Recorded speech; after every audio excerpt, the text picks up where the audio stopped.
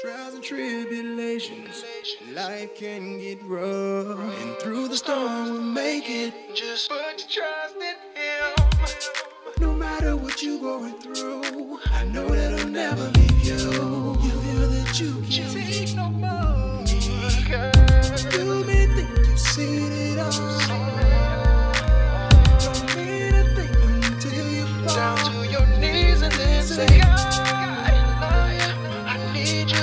save me, that's the only way. The only way that you'll be happy.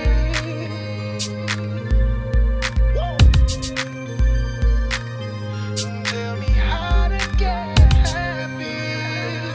Hello, and thanks for checking out the podcast, Get Happy with Jay. Want to know when I've uploaded a new episode? Simply subscribe to the podcast on iTunes, Google Play, or SoundCloud. And of course, you can always check out the website, gethappywithjay.com. You can catch up on any missed episodes and see all other content as well. If listening to this podcast encouraged you to do some self-help work, or you recognize that you could use the assistance of a professional therapist, check out BetterHelp.com. All of the therapists are licensed and experienced in a variety of issues that you may need help with: addiction, grief, self-esteem, depression, family issues, and more. You do not have to commit to a subscription just to try it. As a matter of fact, just for Get Happy with Jay listeners, log on to BetterHelp.com/GetHappyWithJay, and you can try it free for a week. Sessions are done online via video, text, or phone. It's affordable, easy, private, and as needed. What better way to try counseling? Now, on to the show. Joining me today is Harold Reagan. I met Harold at my gym, and I was immediately drawn to him because of his dedication to fitness and his great personality. Talk about motivational. I was absolutely floored when he disclosed to me that he is 66. I told him right away, what? 66 does not look like that. As I've gotten to know him more personally, I have learned what an evolved human he is overall. I was even more intrigued to know his story, and now I think he's going to share it with you. Welcome, Harold. Oh, thanks for having me. Thanks for coming on and being so open. Okay.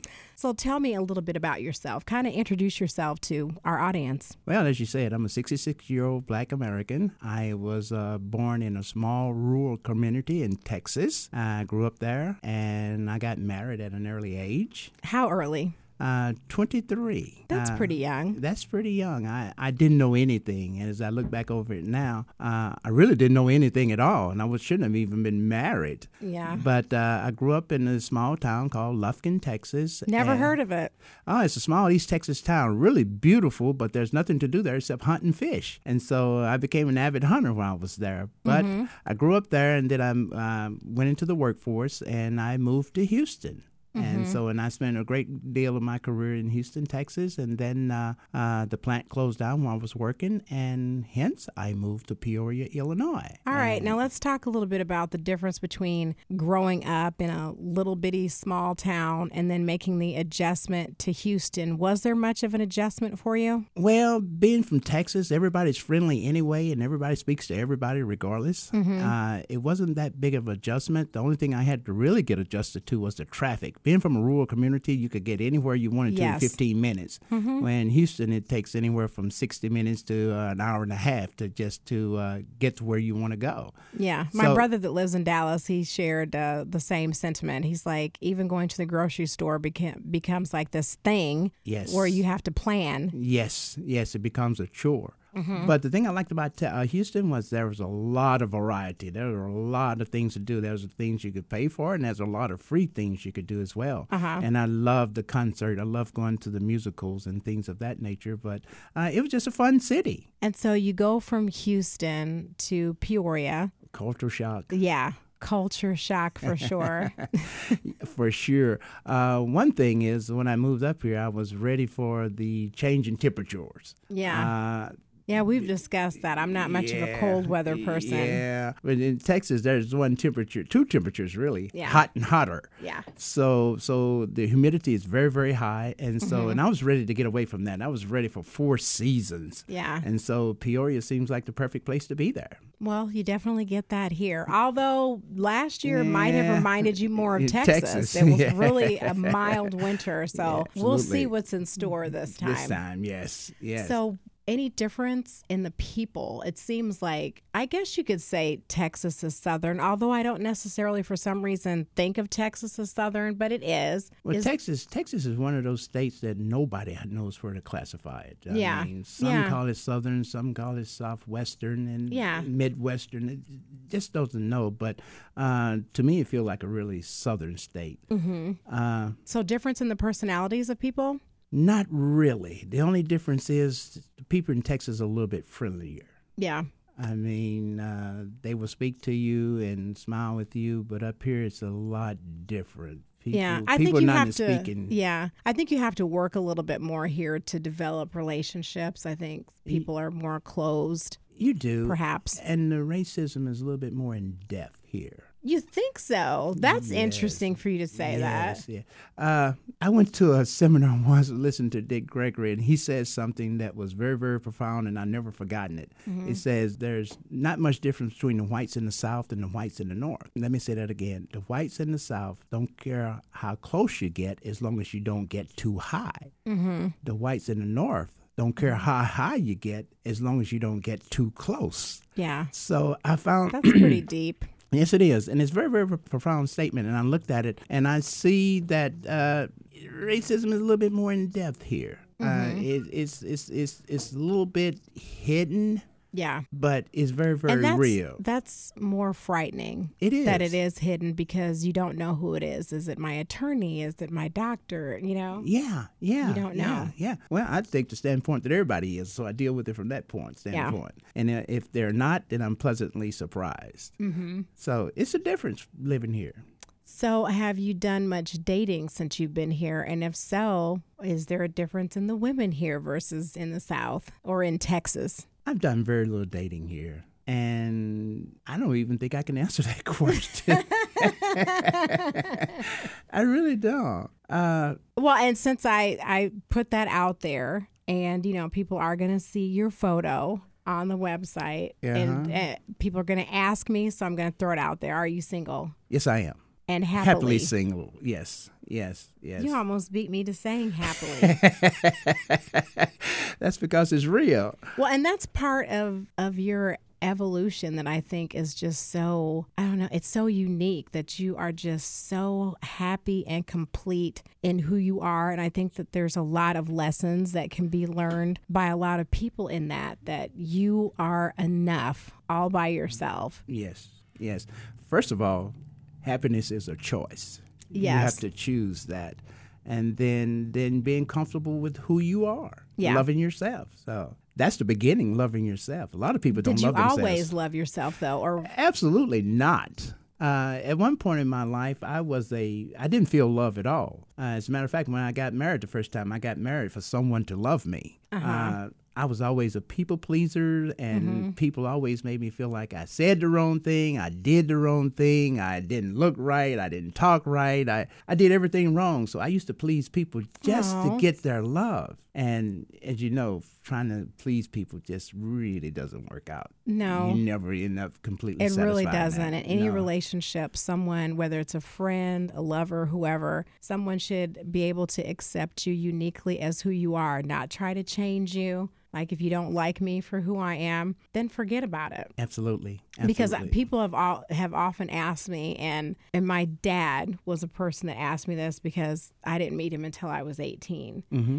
And so one of the things that he asked me, because I was a little chubby then, not as heavy as I would become eventually, but I remember him asking me, you don't have low self-esteem, do you? I want to make sure that you love yourself. And I was like, no, for whatever reason, that has just never been my issue. Yeah. Thank God. Thank God. Yeah. Thank God. Yeah. But yeah, that's important because I have always had the attitude that you accept me for who I am. Mm-hmm. Mm-hmm.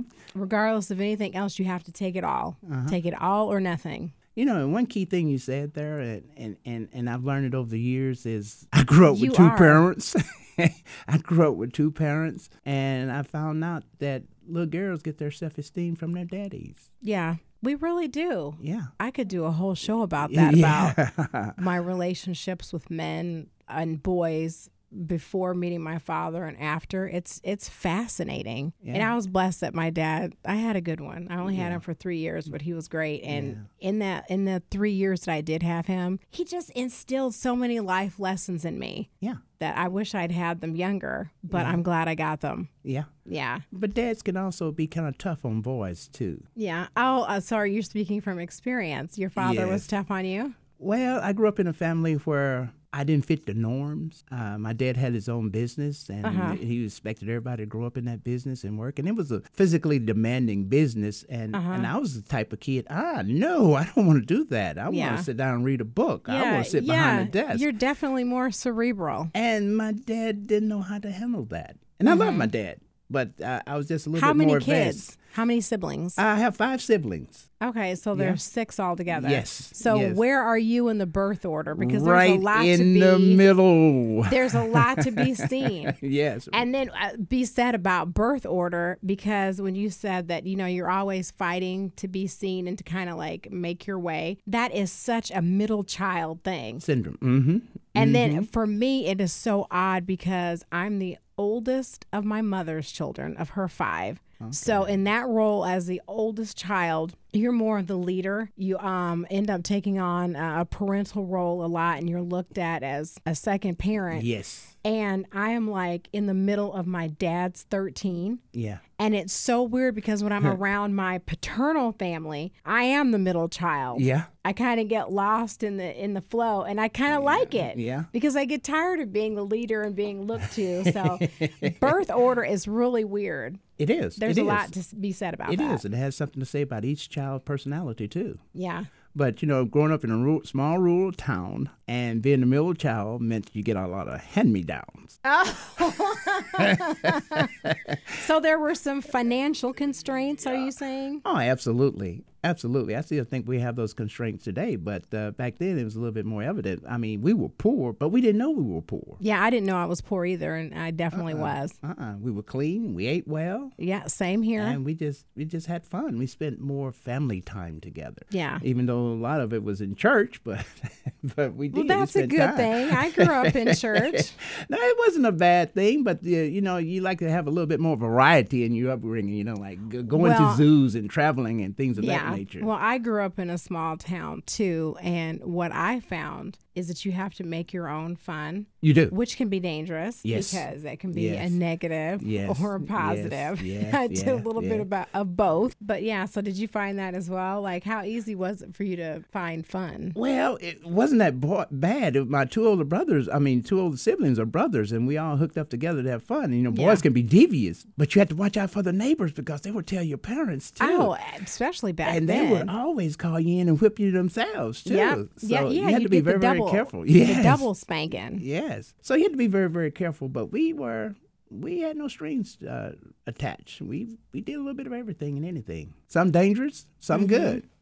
But I guess that's just the nature of growing up boys, I guess. I want to talk now about your fitness, because you are so fit, and if anyone knows you, they would never guess your age at all. That's part of why you're so inspirational. Have you always been athletic? You said you hunted and you fished, so there's definitely some physicality there, but were you into other sports? In high school, I was very, very active. And then even after high school, I went into the military, the Air Force, and I was always somewhat active, always tried to watch what I eat, but not to the extent that where I am today. But what changed it all was in 1998 when I had a very good doctor, an African-American female, and she used to monitor me. I go in for a cold, she monitored me. She watched my blood sugars. She checked me. And then one day I went in sick, and she said, well, congratulations, you made it. You're now officially a diabetic.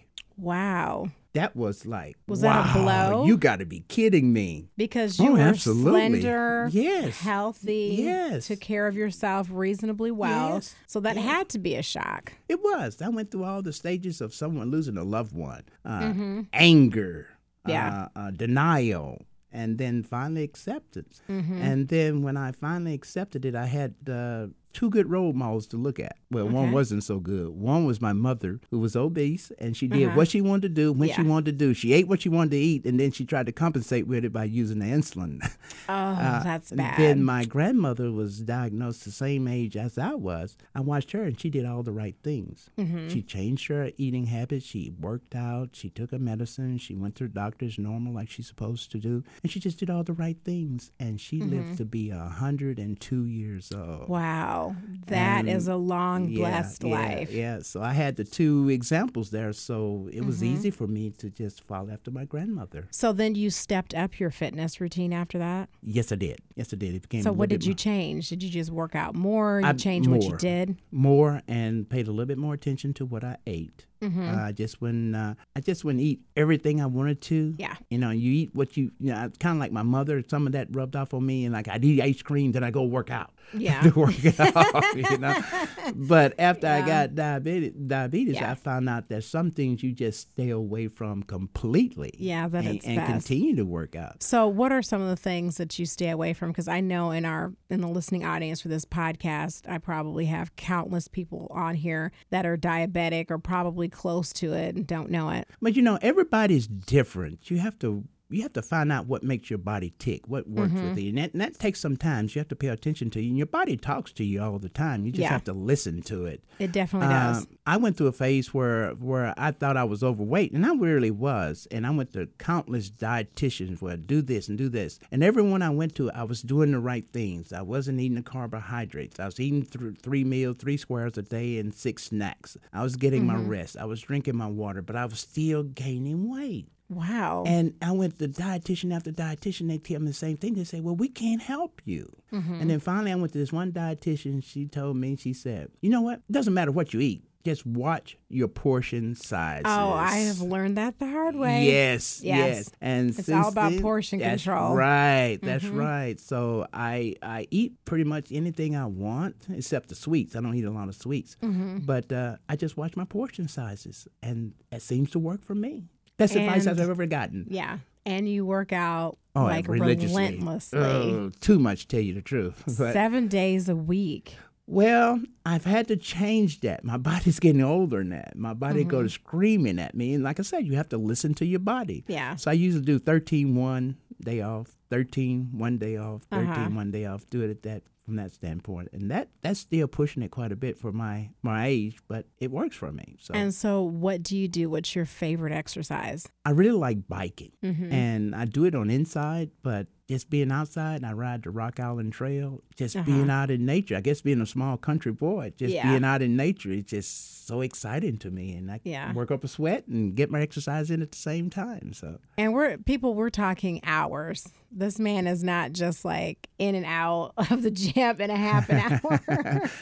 It puts me to shame big time. Typical day is from start to finish. I get to the gym about 4:30, and I leave at 7:30. Yeah, so 3 and hours. I'm kind of active the whole time too. Yeah. So, but it's fun for me. Yeah. And it's also a reward physically, but I also get to be. That's how I met you. Yes, socially. I get a met. chance to meet nice people there. So. And I've found that is great too. You kind of develop this little community at the gym, because I'm working with a client now that I'm trying to build up her self-esteem, and she wants to lose weight and feel better about herself. And I even took her to our gym and gave her a tour, and she's really shy. And I said, this is a great exercise to get over being shy. Yes. Because whether you want to or not, you're going to meet people. Yes. Like I didn't go to the gym intending to meet people, but I think I'm definitely making friends there. Yes. And that adds to the enjoyment of it. And on the days that I feel like, wow, I am not feeling this today, I do not want to be at the gym, then I think, well, I'm going to see some really nice, cool people there. So that's going to motivate me to go. And it does. Yes, it does. It does. And it's always laughter. It's always seriousness. Somebody's always wanting to share with you some things that's really, really profound and personal. And you just sit there and you listen. Yeah. And it's fantastic. It's important to listen. And I think when you open yourself up to people, you never know what amazing souls that you're going to come in contact with. So you have to be open to that. Yeah, absolutely. And when you start listening, be careful. Because when people find out you're a listener, they will confide in you. Yeah, I get it all the time. It's like my husband's always teasing me because people like navigate towards me and I end up talking to people all the time, whether it's at the grocery store, you name it. He's just always amazed. And I'm like, wow, I must have some tattoo on my head that says, come talk to me. You know what? People can read personalities very easily, and they see what type of person you are, and they feel comfortable coming to you. Because like in years past, I was always told that I seemed like stuck up and unapproachable. Yeah. So I just wonder that sometimes. Yeah. So it's good. It's good to know that that's not the case. Although some people you probably don't want to talk to. Yeah. Well, definitely. So in addition to your diabetes, you also battled another big health crisis. The C word. Yes. The C word. So how old were you and how were you diagnosed with prostate cancer? You know what? It hadn't been long ago, but it's one of those things I just tend to write off. But how do you write off the C word? Because I know I've been healed, and I know there was a reason I had it, and I don't think about me even having it. But having cancer changes you. I mean, it changes your priorities and things of that nature. What you used to think was important, that was really big, once you have cancer, it's not that big at all, not that big of a deal. But I was in Vietnam, and I went, being a diabetic, I went to the doctor quarterly anyway. And then twice a year I would get tested for prostate cancer, just simply because I was in Vietnam and Agent Orange and all of that. And then one day the doctor came to me crying. And by the way, I always have female doctors. Yeah, we've talked about that. But she told me that I had cancer, prostate cancer. And I ended up having to comfort her. I say, well, you know, it's no big deal. We're going to take care of this. And then I went to the, what do you call the doctor that takes? An oncologist? Yes. Well, oncologist, and then there's a urologist? Urologist. Yeah, I had both of those. So I went to the was it detected by blood work, or did she do a prostate exam and found it enlarged? It was blood work. And I went to the urologist, and he did the testing. And what do you call it? Biopsy, I guess, or whatever it is. He did that. Ooh, painful. Oh, my God, painful. Yeah. And he checked the prostate, too. And they caught it at the beginning stages. So you were like stage 1. Yes. Well, that's a blessing that you were on top of your health. And that's a lesson, because not trying to generalize, but I have found that men do not keep up with their health as well as women, and especially black men. Yes. Yeah. Yes. I think there's a lot of fear of if they have it, they just don't want to know. Yeah, you don't want to. You don't want to know, and so a lot of things are caught too late. So Too caught late. it early, and so you handled the diagnosis well. I remember you telling me when we talked about it at the gym that people around you reacted worse to it than you did. Yes, I ended up comforting them because I don't know. It's just the belief I had that. I wasn't going out like that. Yeah. It was for my benefit. It was more for other people than it was me. Yeah. But even going through it, I'm still learning and consulting God for everything. Yeah. And I really didn't consult God on this. And so I ended up paying a higher price for it than I should have. Meaning what? Meaning, you've heard the cliche, the cure is worse than the disease. Well, I went through the radiation treatment. I wanted it out of there. It doesn't belong in my body. I want it out So now. you wanted to get your prostate removed. Well, I want to do everything except that. Whatever it took. Remember, man, I'm still a man. And I was going to ask you that because I had a breast cancer survivor on my show, and she was very open about how, you know, her breasts were a part of who she was as a woman, which it is. It's a part of our femininity. And, you know, when you go to tinkering around with, you know, the male parts and stuff, did you ever worry, like, is this going to affect my virility? No. No? Never did. I just knew I had something that it wasn't supposed to be inside of my body, and I just wanted it out. And I never considered that at all. Now, should I have? I don't did they know. ever say that there was like a chance that your parts wouldn't work or whatever? You know, when I said the racism here in Peoria is very, very quiet. It's very, very sublime, you know? Yeah. And so there's a treatment that blacks get Yeah. versus what white get. Yeah, And the it can be treatment that unfortunate. black get, you don't get the information, you don't get the communication. It's just Yeah. like kind of like you do as I say. Yeah. But with whites, they give it a little bit more explanation of what's going on. So I never got that explanation. So no one ever even told you, like, okay, if we do this, the side effect could be that. Yes. And no one ever told me that. And the research I went through, looking through it, I didn't see that at all either. Maybe I didn't read far enough or go far enough or look at the right places, but that wasn't a part of it either. So Well, thank goodness for you that it didn't affect you, so it's not an yeah. issue. Yeah, it's not an issue. So I'm still going strong. Yeah. 66 years old.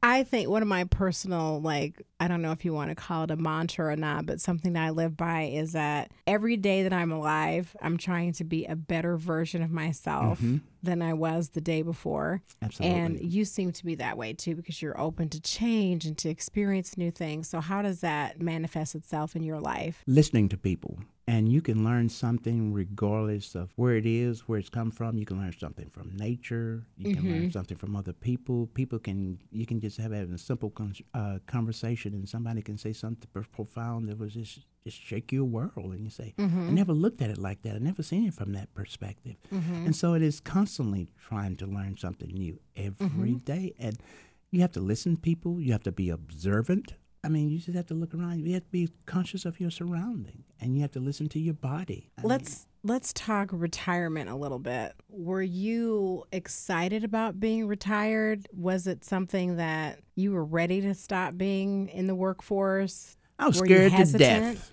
I was scared to death to retire. Really? As a matter of fact, I wasn't really ready to retire. My original plan was to work till I was about 70 because I thought I had so much to give. But the job started changing, and they brought in millennials, and millennials saw me as an old dinosaur. I was in the way. I couldn't change. And so That's their loss because Yeah. you learn from people that are older than you. Absolutely. But I got to the point where I said, I can't stand this anymore. And most of my fear from retiring was, will I have enough money? Yeah, that's huge. That is a huge, and it hasn't been an issue. That's awesome. Is it because you're frugal or you just planned well and you were prepared? I did some preparation, although it could have been more, but just living within your means. Yeah. And I mean, In all things balance, right? yeah. If you want something, you have to plan for it, set a goal, and say, well, this is what I'm going to do. This is how much I'm going to save to get to that point, and just live like that. It's almost like being a diabetic. It changes your life. Yeah. You learn to do things differently than you did when you was working. You know, when we were working,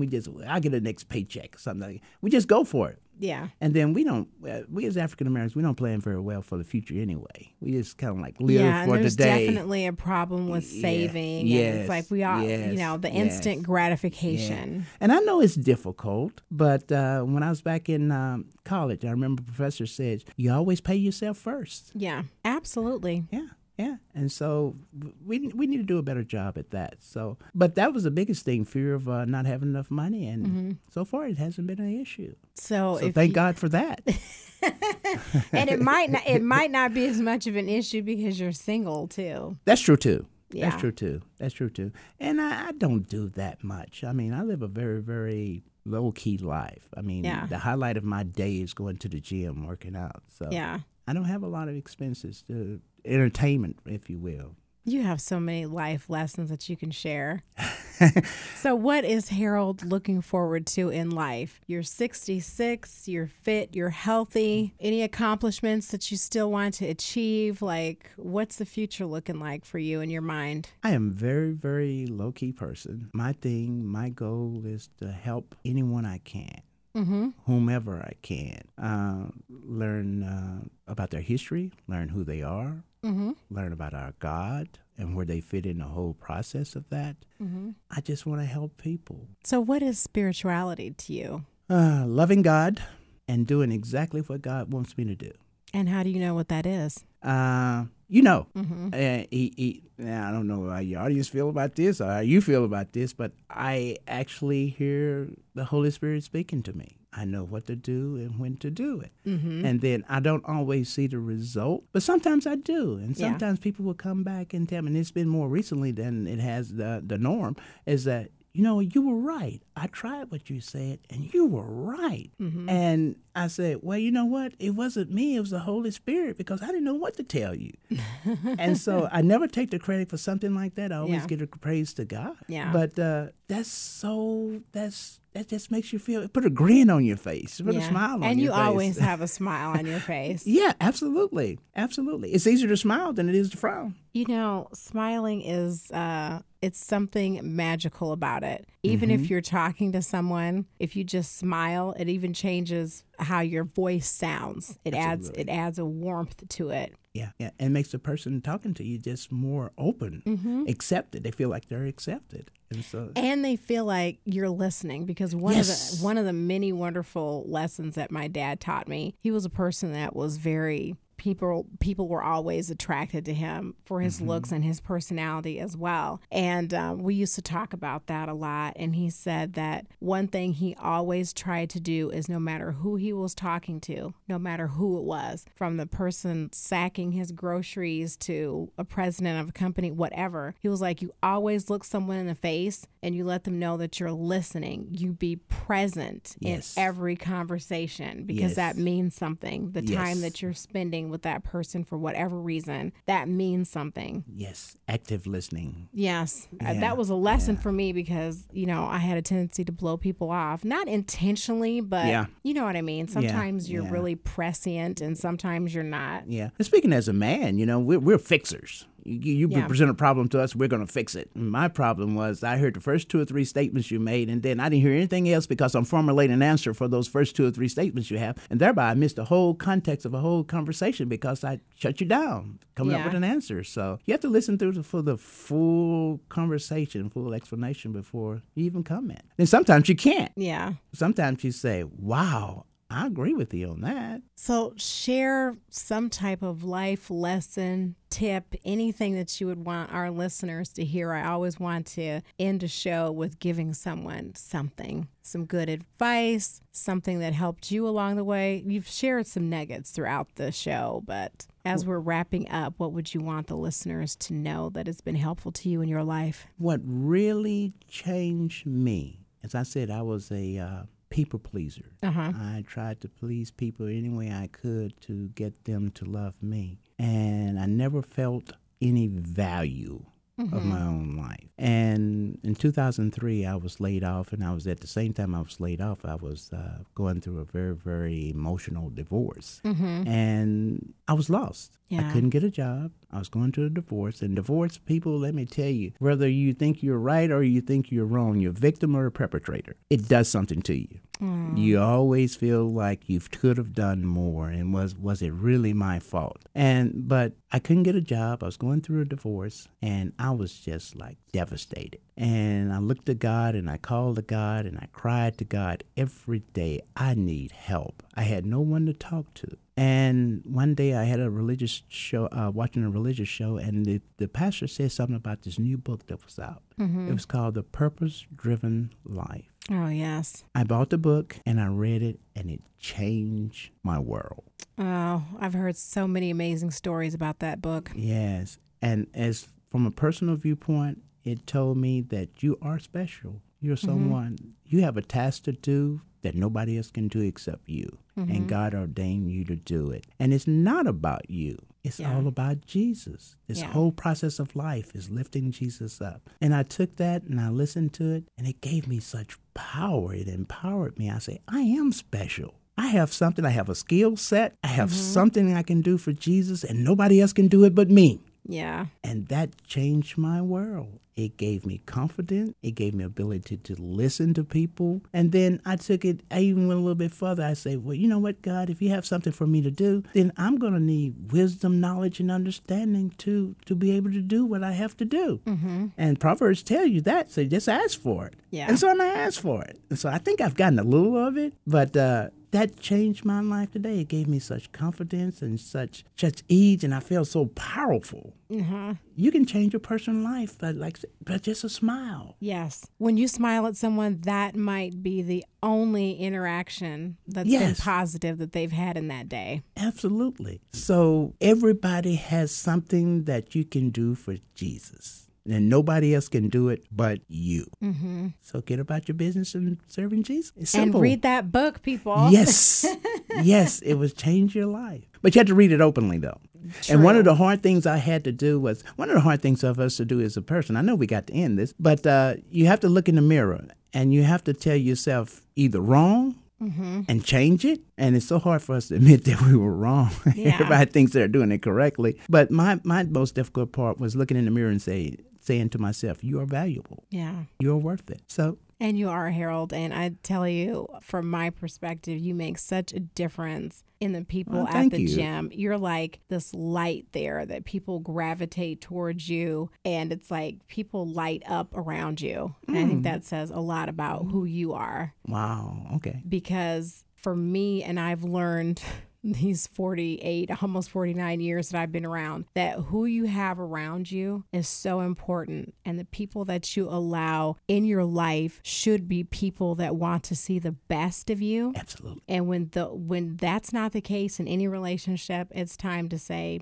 sayonara. Yep. Absolutely. You should be getting better by the people around you. They should be inspiring you to be better and lifting you up as well. Absolutely. And you do that for people. Well, thank you. I give all the power and glory to the Holy Spirit. I can't do anything. Yeah, that's true. And that's very generous of you as well. So thank you so much for sharing thank you. a part of your beautiful life with us here. And listeners, if you're listening, I hope you've been inspired and motivated that you too can be healthy and fit and full of life at 66 or at any age, and that it's never too late to turn things around, that you can change. Absolutely. And if you need any help along the way, there are people in your life that are able to do that. If you need some professional help, like I said, we've offered you a free week of counseling through BetterHelp.com/GetHappyWithJay. There's help out there for you to get on the journey. And I thank you so much for sharing your tips, Harold. Well, and I hope people are motivated. And let us know, you guys, what you think of this episode. You can go to my Facebook page, Get Happy with Jay. You can comment there. There's a comment section on the website,